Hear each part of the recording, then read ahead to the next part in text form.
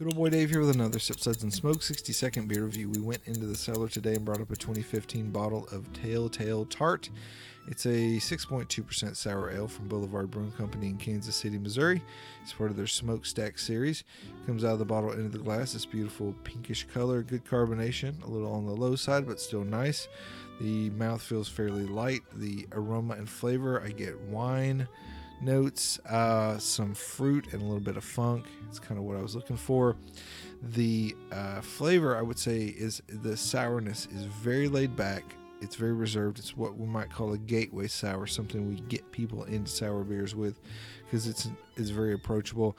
I like it, and I'll give it a SUDS rating of 3 out of 5. Hey, I hope you enjoy these reviews. Let me know in the comments. Also, hit me with likes and follows. Check out full episodes of Sip, Suds, and Smokes anywhere you listen to podcasts. This is good old boy Dave reminding you that anything worth drinking is worth sharing and discussing.